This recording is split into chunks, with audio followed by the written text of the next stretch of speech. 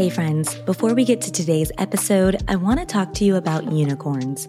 I think we're all unicorns because we have special gifts and talents. And because we're all so special, it's important that we invest in things that will help us get to the next level. In fact, 20% of all unicorn startups are using HubSpot, and for good reason. HubSpot's all-in-one platform levels up your sales, software, and support. Plus, they have a huge collection of resources to help startups scale. And with the HubSpot for Startups program, you can save big off your first year. To see if you're eligible to save on HubSpot, visit hubspot.com/startups.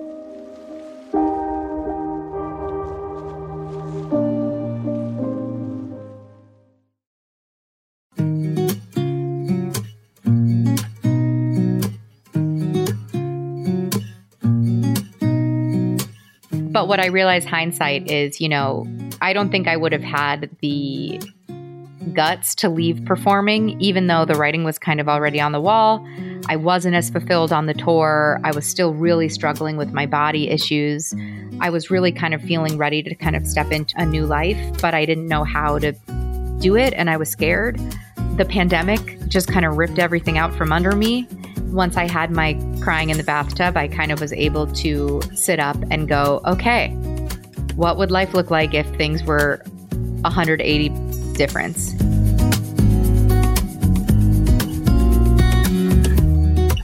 Hey everyone, this is Ashley Menzies-Babatunde, your host and resident storyteller, and welcome to another episode of No Straight Path, the highs, the lows, and the lessons learned. No Straight Path is brought to you by the HubSpot Podcast Network, the audio destination for business professionals. We are digging into the human stories behind success, and my hope, as always, is that you leave the conversation inspired, motivated, and excited about your journey.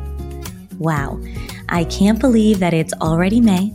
Time is moving and the plants are blooming. Yes, friends, I know, I'm corny.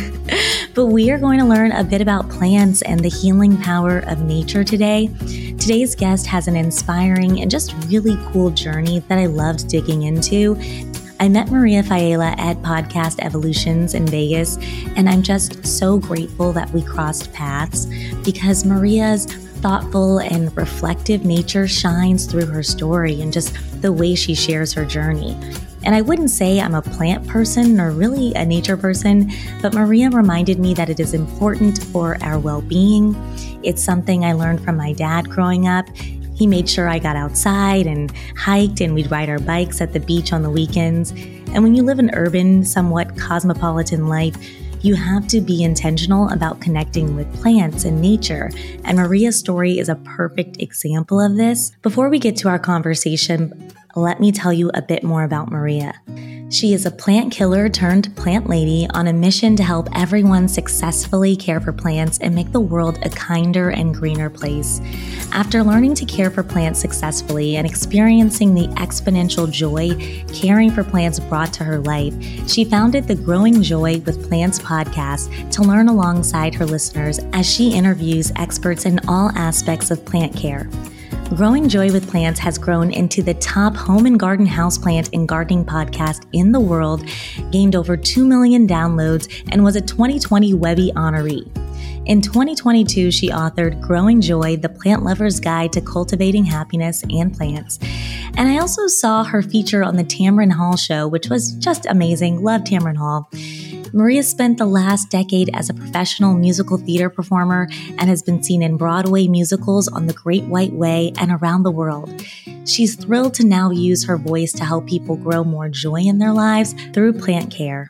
I just started reading Maria's book and I'm learning so much. It's such a great read, so check out her book and her podcast and just other ways to connect with Maria in the show notes. She is really amazing. I also tried cutting down this conversation, but honestly, I just couldn't. So it's a longer one because there's just so many gems. I can't wait for y'all to hear this conversation, so let's get to it.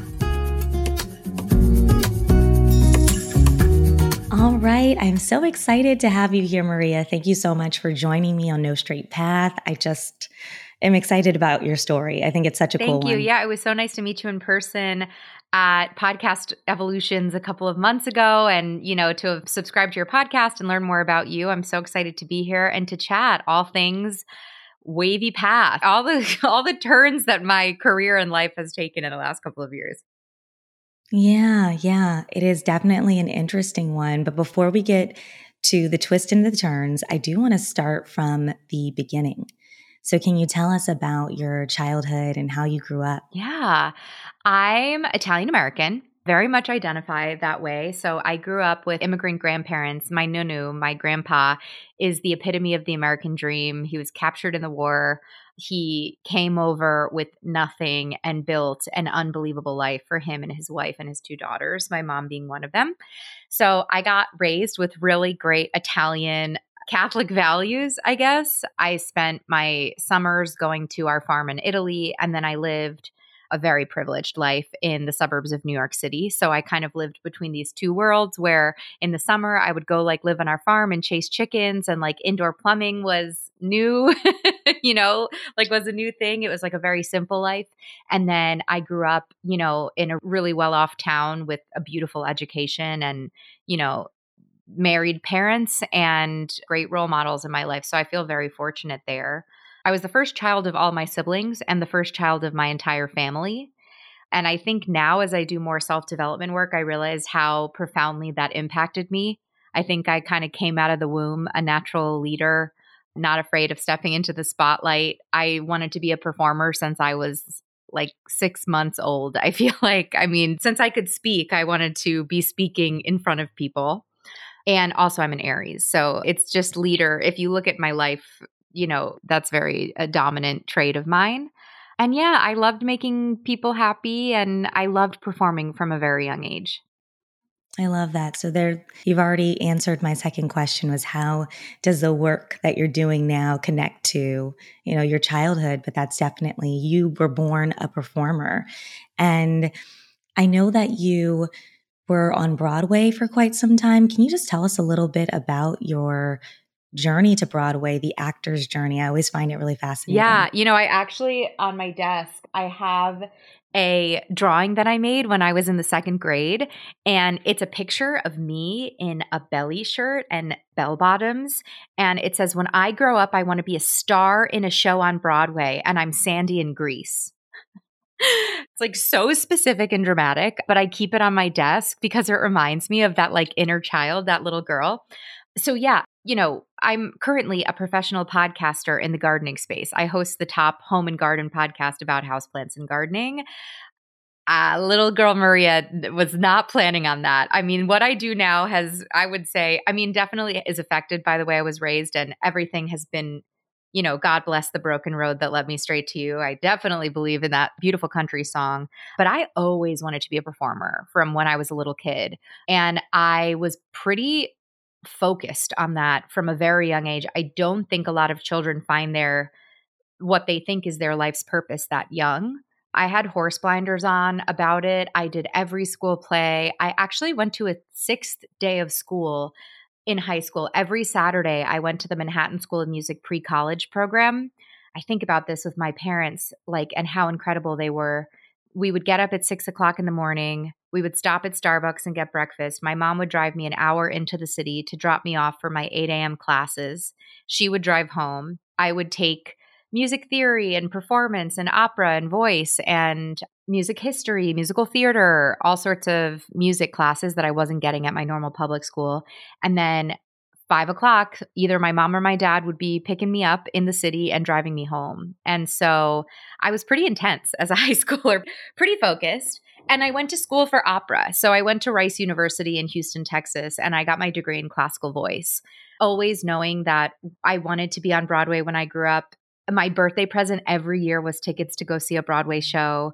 But I thought, okay, if I'm going to be on Broadway, I want to get my voice in the best shape possible in order for me to kind of like excel to the top. So I thought that meant getting a degree in opera and then moving to musical theater. And that's what I did. So my junior year of college, I got my first job, Maria in West Side Story, in a town in France where I showed up and no one told me that the dialogue was in French and the singing was in English. So I had French lines and I spoke no French. Wow. So that was an interesting way of getting thrown into performing. And then shortly after I graduated school, I booked my first show. I did the international tour of West Side Story for a little under a year. I got to go live in Paris for 3 months. I got to travel Europe and perform, which was amazing. And for a decade, for my entire 20s, I did a lot of different like national tours of Broadway shows. I was in Cats on Broadway. And yeah, I'm super fortunate that that little girl who had the dream of performing on stage, like I totally did her justice. I got to do it. And honestly, I can say I'm super happy not doing it anymore. You know, in the spirit of transparency and in the spirit of the show, something that I've really been thinking about after living my life so wholeheartedly focused at one dream that I thought was my whole world. I thought Broadway was my whole world. I never dreamt of getting married. I never dreamt of having kids. My friendships were always on the back burner. Like my life was about Broadway. I missed friends' weddings. You know, I would drop people like at the drop of a hat if I got a call back. It was just like this very chaotic life, but it was my dream. So it's what I did.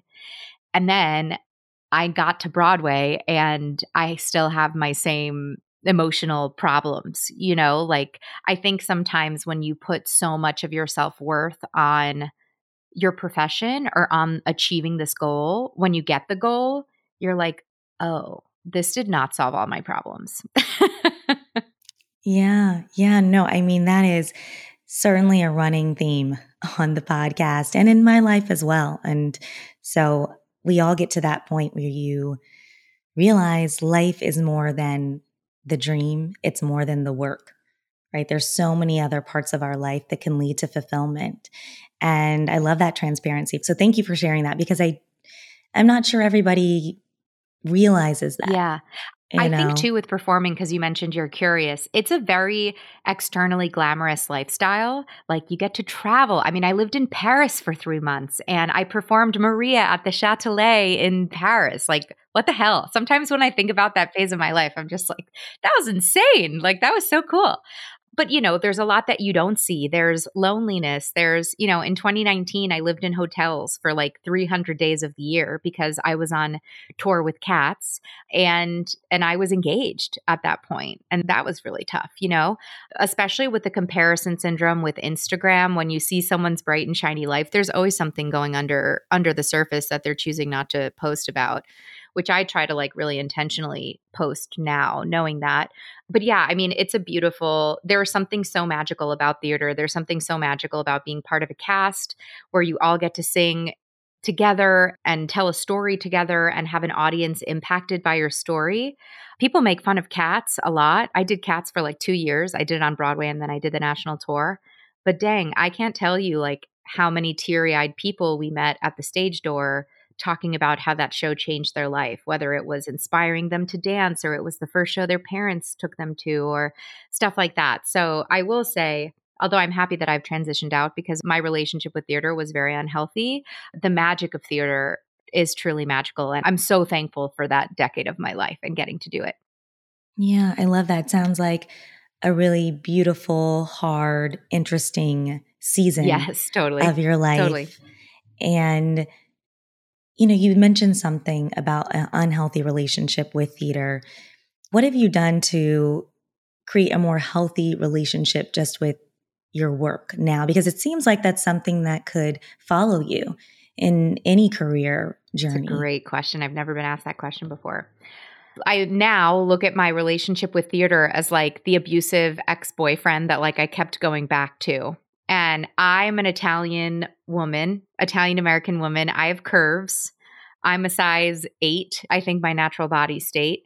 And from a very early age, like from a very tender early 20s, my first set of auditions in the city, I was constantly told that I needed to lose weight in order to get the roles that I want and that I was too fat to book shows where I was like literally a size 8, a size 6'8". And so because that was the constant feedback that I was getting from the industry, I looked at myself in the mirror and thought, I'm beautiful. Like I'm this gorgeous Italian girl with great hair and great eyebrows and look at these curves. But these people that are my elders, these people that hold my ability to make money, these people that hold my ability to achieve my dream are telling me that I'm not beautiful. I mean, I was literally told that I'm not beautiful like over and over again. It's like kind of sick when I think about it. So, that can really break down someone's ego and also completely disconnected me to my own sense of intuition because all of a sudden I had to stop trusting myself because I was like, well, if I think that I'm beautiful, but they're telling me that I'm not, then I must be wrong because they're the bosses and they're in charge of this industry, right? So I think what I realize now after I've been in a ton of therapy and I've been out of the industry for a couple of years, I had some serious body dysmorphia. I had some serious disordered eating, and I had some serious self hatred that I allowed that industry to plant a seed of in me. And so I have definitely noticed that as I created my podcast, which is called Growing Joy with Plants, it used to be called Bloom and Grow Radio. What I've realized is I've really had to learn to take back my own autonomy, to take back my own sense of intuition, to take back my own sense of what brings me joy and what doesn't. I noticed that in performing, I looked outward for everything. If I had an audition, I would go to a coach and I would coach that until it was perfect and it was approved by my coach before I would go into the audition. I would crowdsource a million people about whether or not I should take this job. I really didn't trust my gut, even though I'm a highly intuitive person. And so what I've realized is there's definitely been moments in building my business where I notice, oh, well, this is my elder and they're telling me to do this, but I don't feel good about doing this. So actually, I'm going to stand in my integrity and not do this. And I'm going to learn how to make that feel good. So growing joy has really been a spiritual practice of reconnecting with my intuition and reconnecting with trusting myself and allowing myself to come through and myself to become the character. Not that I am a character, but I kind of talk about the podcast like I get to play the role of myself instead of trying to change myself in order to step into a role of that is someone else, that I'm expected to look or sound or be like someone else. Instead, I just get to like be myself and share my joy. That's been so healing after a decade of being told that isn't enough or good enough, Yeah. No, I mean, what an inspiring journey, just internally and externally, and having to navigate that tension when it comes to the pressures of the industry. And we all deal with it in different ways, societal expectations and pressures, and then what is actually going to bring us joy and internally. And like, I just love how you were saying, no, I'm beautiful. Yeah. I know that. Why are they telling me otherwise? this? Like, it was only like in my late 20s. I mean, I genuinely believed them for the first 5 years because I was so naive and I wanted it so bad. Even just allowing myself the opportunity to be like, wait, are they right? To like not just take their mandate as kind of gold was a really wild experience. And I think also as women on top of that, I feel like I'm entering my baby feminist era where I'm really realizing these societal norms that we're conditioned with as women to like just accommodate and not ask too many questions and make yourself smaller, literally and physically. Yeah, it's been a very interesting couple of years that have been really eye-opening. Yeah. And I'd love to know more just about Growing Joy and that pivot to the podcast work that you're doing, to your new career. Tell us just even about the inspiration behind the podcast. Yeah, it's been such a wild ride. I feel like my nervous system has finally settled after 3 years of just pure chaos and like being in fight or flight for such a long time.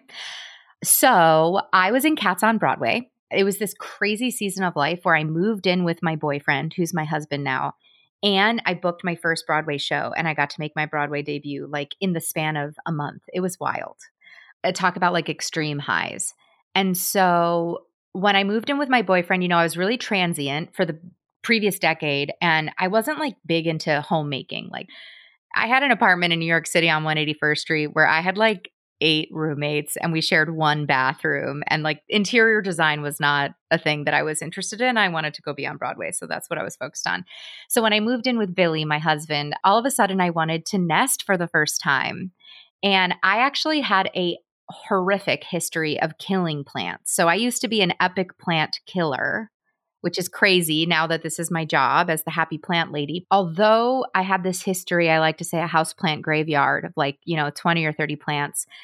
When I looked at our home together, I thought, I think plants would really bring some life to the space. I think they would be so pretty. And we have this tiny little balcony garden. We have this tiny balcony. It was 7 square feet. Teensy little Juliet balcony, if anybody understands that term. And I was like, it would be fun if we could just grow some herbs for our breakfasts. We're both big cooks. I'd love to, grow some chives that I could scramble into my eggs and a little tomato plant to connect with my Italian heritage. And so my mom set us up. My mom's an incredible gardener. And I felt like that gene skipped me for some reason. She set us up with an herb garden and a tomato plant. And I like to say with plants that I came for the aesthetic, but I stayed for the wellness because yes, these plants made my home look really beautiful. But once I learned how to successfully care for them, the explosion of joy in my heart was shocking to me.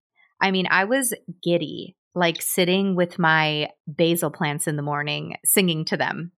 Or watching a new leaf of a monstera plant unfurl. Like taking care of something and having it thrive under your watch was just the most empowering experience, especially coming from a period of killing plants and having that kind of be part of my identity. Like, oh no, I'm a plant killer.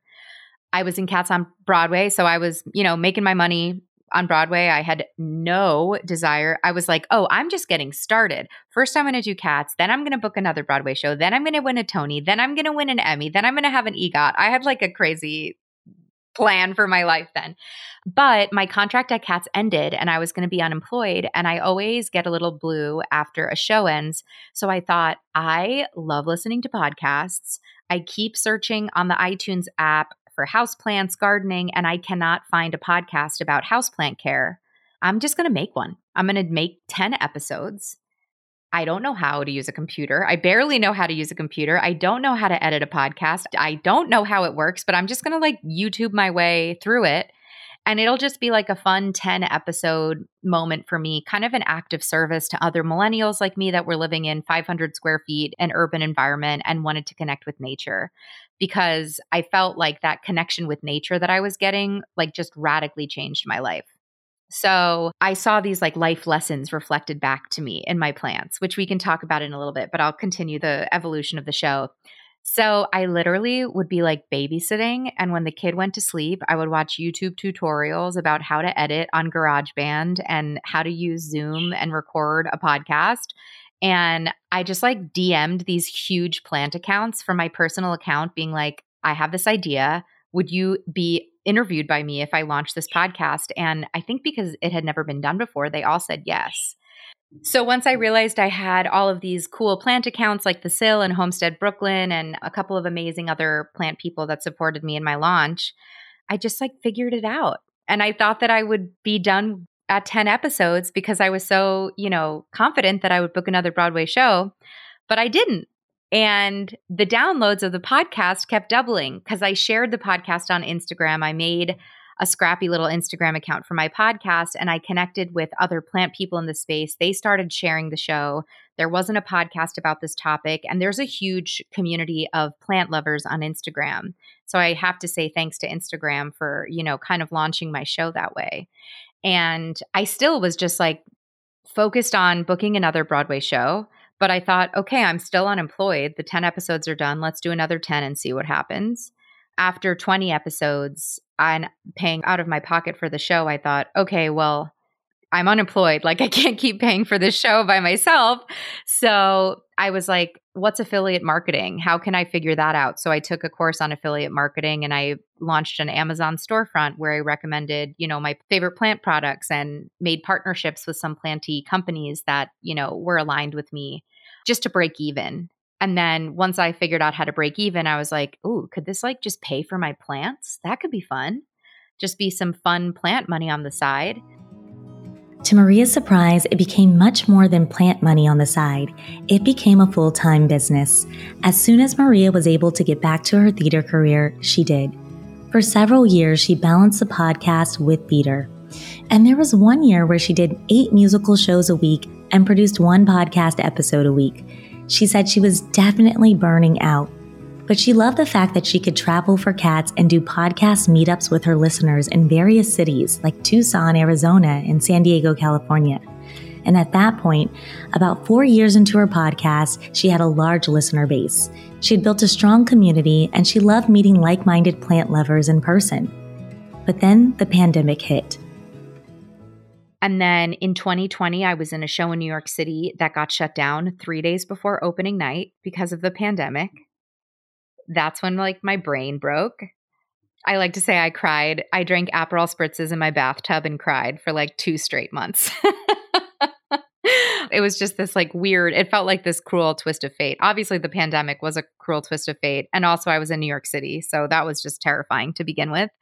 But what I realize hindsight is, I don't think I would have had the guts to leave performing, even though the writing was kind of already on the wall.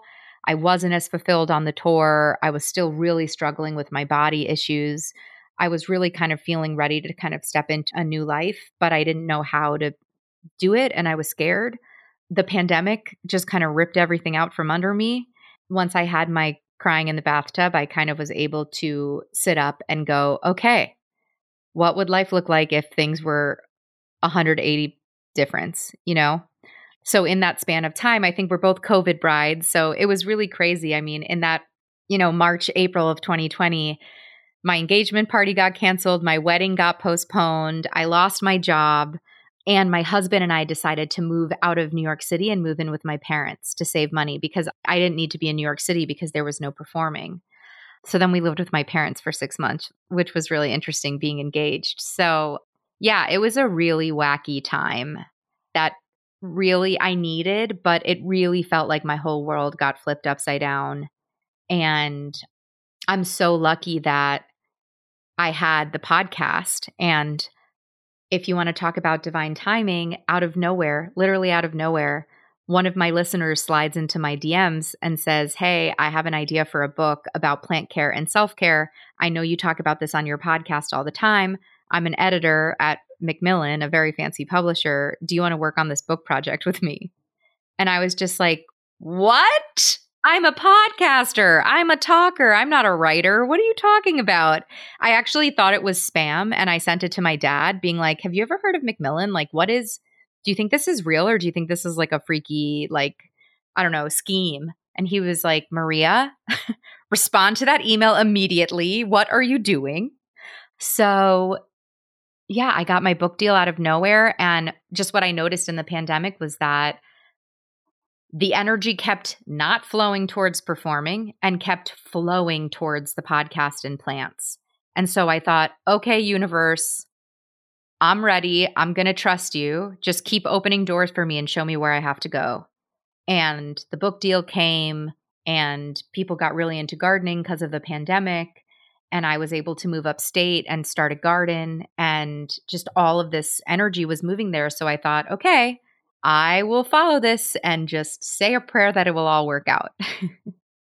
Wow. What a beautiful, beautiful, inspiring story that, it often happens like that. There's these pain points and these hard moments that often lead to really beautiful, inspiring journeys and creations and works of art like your book. And so friends, we're going to take a quick break so I can tell you about another amazing podcast, and that's Latinx Empower, hosted by Thaisa Fernandez, which is brought to you by the HubSpot Podcast Network, the audio destination for business professionals.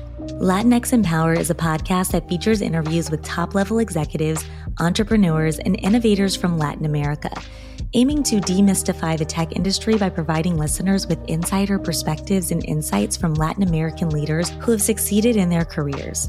I think you'll love a recent episode on toxic positivity in the workplace.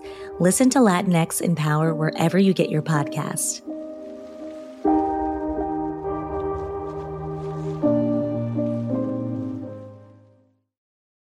And I am just curious about that period, that low period that we don't really see. We don't see it on Instagram. We see the social media highlights. And you talked about being in the bathtub with the Aperol spritz, the image there. Thank you for sharing that. What advice do you have for someone who might be in a challenging time in their career? They might be experiencing a pretty big setback. Do you have advice for anyone going through something like that? Oh my gosh, I have so much advice. So, two things. Number one, I think you need to let yourself have the crying in the bathtub with the Aperol spritz. Like, I don't know if this is also a millennial thing, but I think it's so easy to just be like, I'm just going to keep moving forward. I'm just going to figure it out. I'm just going to not let this affect me, to just kind of shut down and just move forward. And I needed to grieve the loss of that career. I've been grieving the loss of that career for years, right? Like I needed to let those moments run through my body and feel them so I could release them. So I would say, like, give yourself a bathtub moment, cry it out. I think that's important. You have to honor where you are. You have to let yourself know how bad it's gotten, I think. Something that was so powerful for me, that is a chapter in my book. There's actually a whole page dedicated to this one mantra. After pruning comes new growth. So when I said that I see life lessons reflected in my plants on a daily basis, plants I think can be the greatest teacher. You just have to tune yourself to the frequency to listen to them. Let them teach you, right? So the concept of pruning, if anybody's ever had like a little pot of basil, you'll understand this. Pruning is very counterintuitive. You're actually cutting a plant back in order to trigger new growth. And what happens in the plant is when you cut that plant back, it triggers this release of a hormone called auxin. And auxin is the growth hormone, and it actually instigates this bushier lateral growth. So if you have an herb garden, you've got to prune in order to get that big, epic, bushy basil plant. And so in 2020, I would look at my herb garden and I just kept saying, Maria, after pruning comes new growth. After pruning comes new growth. After pruning comes new growth. I would literally say this to myself over and over and over again, probably for 2 years. And I just knew that I had to trust. I'm a very spiritual person, and I was spiritual before 2020. And I'm very thankful that I had that to lean on, because in this period of what it felt like, the world was just rebelling against me. I mean, job, marriage, home, all of it, right? All of it was taken away. I had to just trust that it was for a greater reason that I couldn't see in that moment. And I had to just trust that there were powers that be that were greater than me, source, God, whatever you want to call it, right? I like to go with source, that were like working their magic. And this is now 3 years. We're in 2023. 3 years later, I will say I've only just started kind of coming up from air through this kind of dark night of the soul. And I'm happier than I ever have been. And I have such a larger, more robust life than I ever could have had as a performer. But that 2019 Maria, who could only see herself on Broadway and would not allow herself to see any other possibility for her life beyond Broadway because so much of her ego and self-worth was tied up in that, would not have even understood the capacity for the life that I have now.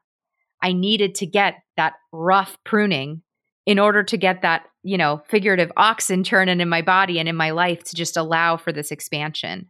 So I think if you're going through that time, just like get yourself a plant and allow that moment, that physical moment of pruning it. But if you don't have a plant, that's also fine. Just keep telling yourself, after pruning comes new growth. It's science, it's math, it happens. You've got to prune back to allow the growth to happen. Wow. Another one. Wow. You're just sharing all of these gems, and I feel so inspired. Honestly, I love that you also talked about just being a plant killer in the beginning, because that is very helpful for me, because I gave up. So during the pandemic, all of my friends did. Everybody got plants. Pandemic group text. Yeah. Yes. Pandemic plant parents. Yep. We did. And we all got plants to get through the times. And so I had some. Some of my friends, they were great at it. My plants all died. And so I just gave up, and I got this really beautiful fake plant that is still outside Fabulous. of my balcony. But now you've inspired me to maybe try again, which I think is great. And I just love the use of the metaphor regarding, pruning and growth. And, let's talk about Maria today, that you are experiencing growth. You said it's very different from 3 years ago. Can you describe your life right now and who you are and who you're becoming? Yeah, sure. Thank you. These are great questions. My husband and I constantly in this season of life look at each other and laugh, because we're just so tickled by who we've become, because we're so different than those 2019, pre-2020 people. So pre-pandemic, we lived in 500 square feet in New York City. Now we live on 5 acres in the middle of nowhere in the Western Catskills of New York. We have no mailbox. We have to go to the post office to get our mail. We have no garbage service. We have to take our garbage to the dump. We live such a simpler lifestyle now. There's no delivery. I will always remember when we moved up here, we had this crazy move. We were so exhausted and we just thought, oh, let's just order a pizza. I can't deal with dinner right now. I think it was 9:00. And we just were like, let's just order something. Let's go on Seamless. Because in New York City, we would order delivery like 4 times a week. Not one restaurant delivered to us. It's the silliest concept, and it's so privileged for me to even say that, right? But I was privileged. I was living in New York City. I had the world at my fingertips. And all of a sudden I moved to the country and there was no food delivery options for us. All the restaurants close at 9 or 10 o'clock too. So I think we had toast for dinner that night, whatever was in one of our opened boxes. Moving to the country has really allowed my nervous system to settle. I write about this in my book. My book is a self-help book about how to use plants and nature to live a happier life based on a lot of my personal experiences. And when you move to the country, there's something that happens to your nervous system. The lack of sound pollution, that's actually something I think a lot of people don't talk about. The sound pollution that we experience in cities is so upsetting to our nervous system. And when you move to the country and you're in quiet, it's actually unnerving to begin with. And then you really sit into it, which is lovely. Being surrounded by nature also is just so beautiful and so nice. So we live a much slower life now. It's so funny when we go back into New York City, we start just counting the minutes down till we get to go home because it's so frenetic there. I mean, the city is beautiful. I'm always going to love it. I'm always going to be a New Yorker at heart. But I was there for my book launch for a week. And at the end of the week, I was ready to go. I'm a full-time Plant Lady podcaster now. So I run my business, my Growing Joy with Plants podcast and community platform and my book, Growing Joy. I run it all from my house, from my little computer. I'm so scrappy. It's me and my computer and my little mic. I'm a fully indie podcaster as well. So I'm kind of doing it all on my own. But I've built out a beautiful team of people that help me now. So I have an amazing podcast manager. I have an editor and a copywriter, people that help me just with the constant churn of the content that I create. It's my goal that I can just be the kind of creative visionary for the show. And then I have people that support me doing the stuff that I don't love doing. But that's definitely an incremental journey, right? And what else is there to say? It's definitely a pinch me moment that I get to dedicate my life now, or I get to dedicate my career now to helping people feel better. I think we're in such an interesting time in society where everybody is addicted to their phones. Everyone is overscheduled and overstimulated. We're all trying to process what the hell we all just went through in the pandemic. And we're numbing in unhealthy ways. And I think nature is just a large part of the answer. I think if we all turned back to nature, whether it's houseplants, whether it's gardening, whether it's going for a walk in your forest, if we all just incorporated more nature into our lives as a nervous system regulator, as a teacher, as a practice, I think it would connect us to the earth more. And that would certainly help because she needs some help, and it would connect us to ourselves more. So I feel unbelievably lucky that this is what I get to do, and I get to make my own work hours. And I'm sitting talking to you. I have like a nice shirt on top and I'm in like sweatpants on the bottom because I don't have to go into an office. It's fabulous. Yeah, no, I love that description and how you painted that picture of your life. And it is beautiful. And you're so right about just going back to nature. I think that has been extremely helpful for me when it comes to my hikes. Like my husband always jokes, he says, you're not going on a real hike, but I go on LA hikes. Love it. And I am in nature. AKA like hot girl walks. Yeah, listen. Are you in nature? Are you like on a mountain? Do you see a tree? Then you're hiking. You're doing great. Yes. Thank you. That is what I'm doing. Yeah. Okay, great. And I am curious too, just about the book deal and the writing process. You said that you are a speaker, you are not a writer. What was that like? Can you describe that for us? It was like exquisitely painful.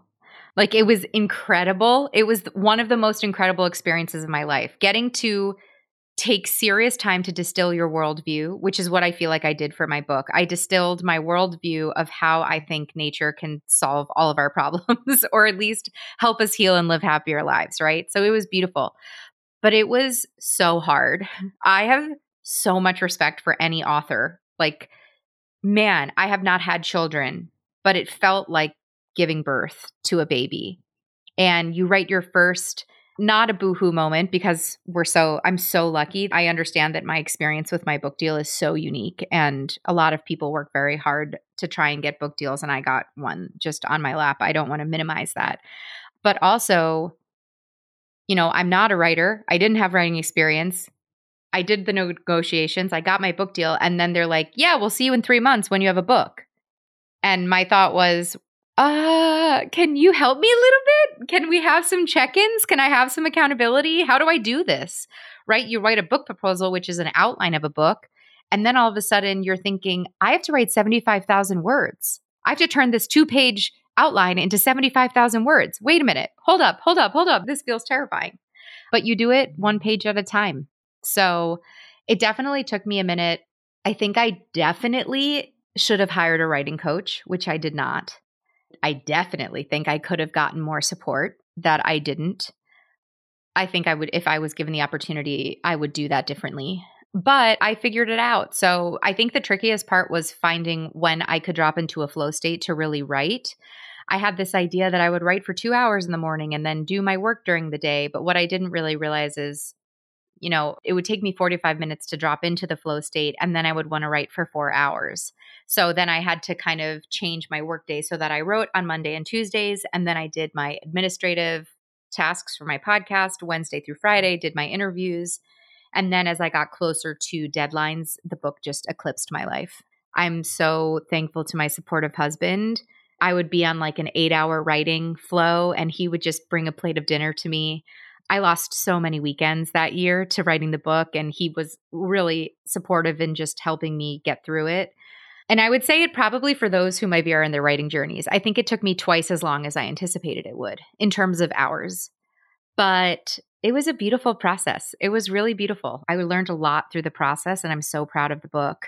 And I know you said, hiking, you don't need to have houseplants to use plants for wellness, plant care as self-care. The real mission of the book was, there's over 60 practices in it, and there's something for everyone, whether or not you want to play with your houseplants, or you want to play with your garden, or you want to go forest bathing. So forest bathing is, I have a whole chapter on forest bathing in my book, and that's something that you could dive into with your dad.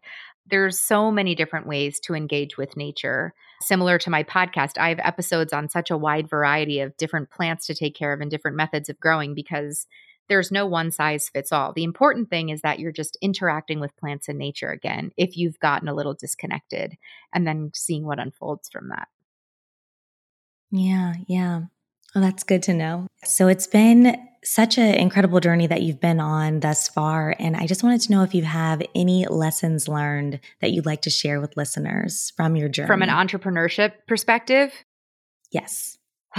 Yeah, I do. I don't want to say I would do things differently, because I learned along the way, but I wish that I let my ego and my scarcity mindset around money, I wish that I healed that earlier in my entrepreneurial journey, because I really felt like I couldn't spend any money on the show when I got started.